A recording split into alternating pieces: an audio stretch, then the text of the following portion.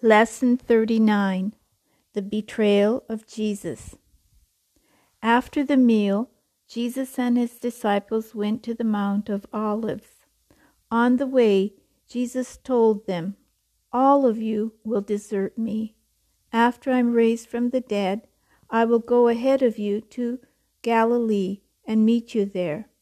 Peter said to him, "Even if everyone else deserts you, I never will."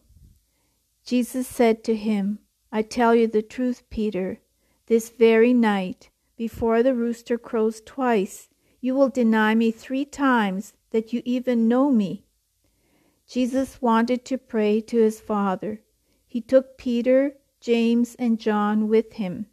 He became deeply troubled and distressed. He asked them to keep watch with him. When he returned, he found them asleep.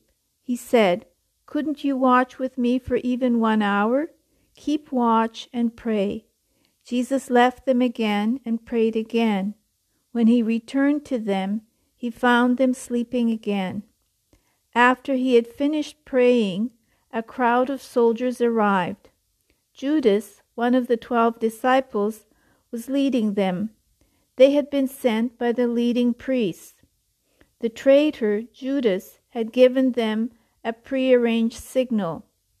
"You will know which one to arrest when I greet him with a kiss." As soon as they arrived, Judas walked up to Jesus. "Teacher," Judas exclaimed, and gave Jesus a kiss.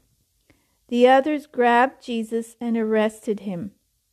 When Peter saw what was happening, he took out his sword and struck the high priest's servant.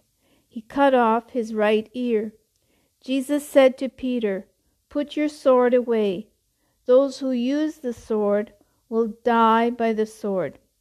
Then Jesus asked the chief priests and temple guards, "Am I some dangerous revolutionary that you have to come with swords and clubs to arrest me? Why didn't you arrest me in the temple? I was there teaching every day." But Jesus knew that his time had come to fulfill the purpose for which he had come to earth. Then he touched the man's ear and healed him. At that point, all of Jesus' disciples ran away in fear and deserted him.